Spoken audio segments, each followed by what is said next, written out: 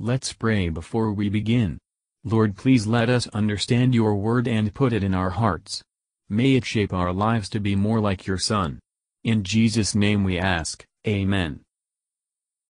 Chapter 14. So Abijah slept with his fathers, and they buried him in the city of David. And Asa his son reigned in his stead. In his days the land was quiet 10 years. And Asa did that which was good and right in the eyes of the Lord his God.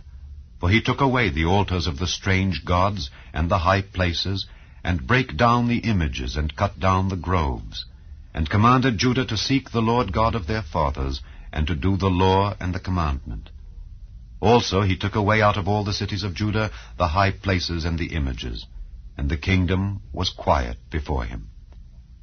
And he built fenced cities in Judah, for the land had rest, and he had no war in those years, because the Lord had given him rest. Therefore he said unto Judah, Let us build these cities, and make about them walls and towers, gates and bars, while the land is yet before us. Because we have sought the Lord our God. We have sought him, and he hath given us rest on every side. So they built and prospered.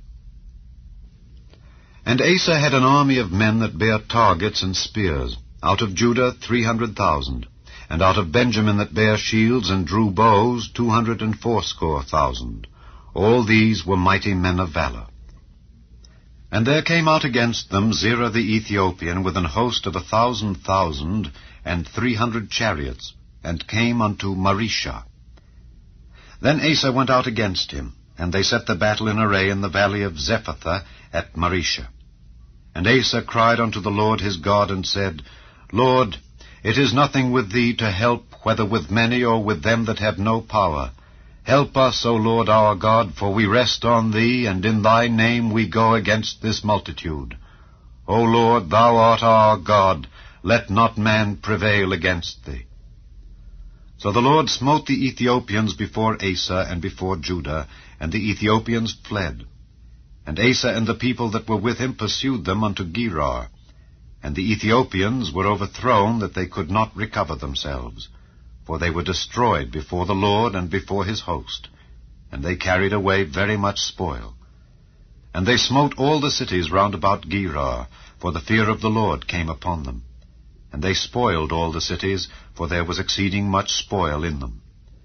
They smote also the tents of cattle, and carried away sheep and camels in abundance, and returned to Jerusalem. Matthew Henry Commentary on 2 Chronicles chapter 14. Asa aimed at pleasing God, and studied to approve himself to him. Happy those that walk by this rule, not to do that which is right in their own eyes, or in the eye of the world, but which is so in God's sight. We find by experience that it is good to seek the Lord, it gives us rest. While we pursue the world, we meet with nothing but vexation. Asa consulted with his people how to make a good use of the peace they enjoyed, and concluded with them that they must not be idle, nor secure. A formidable army of Ethiopians invaded Asa's kingdom.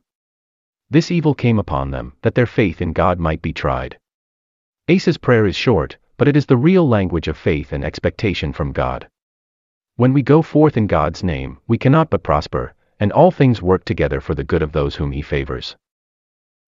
Thank you for listening, and if you liked this, please subscribe and consider liking my Facebook page and joining my group Jesus Answers Prayer.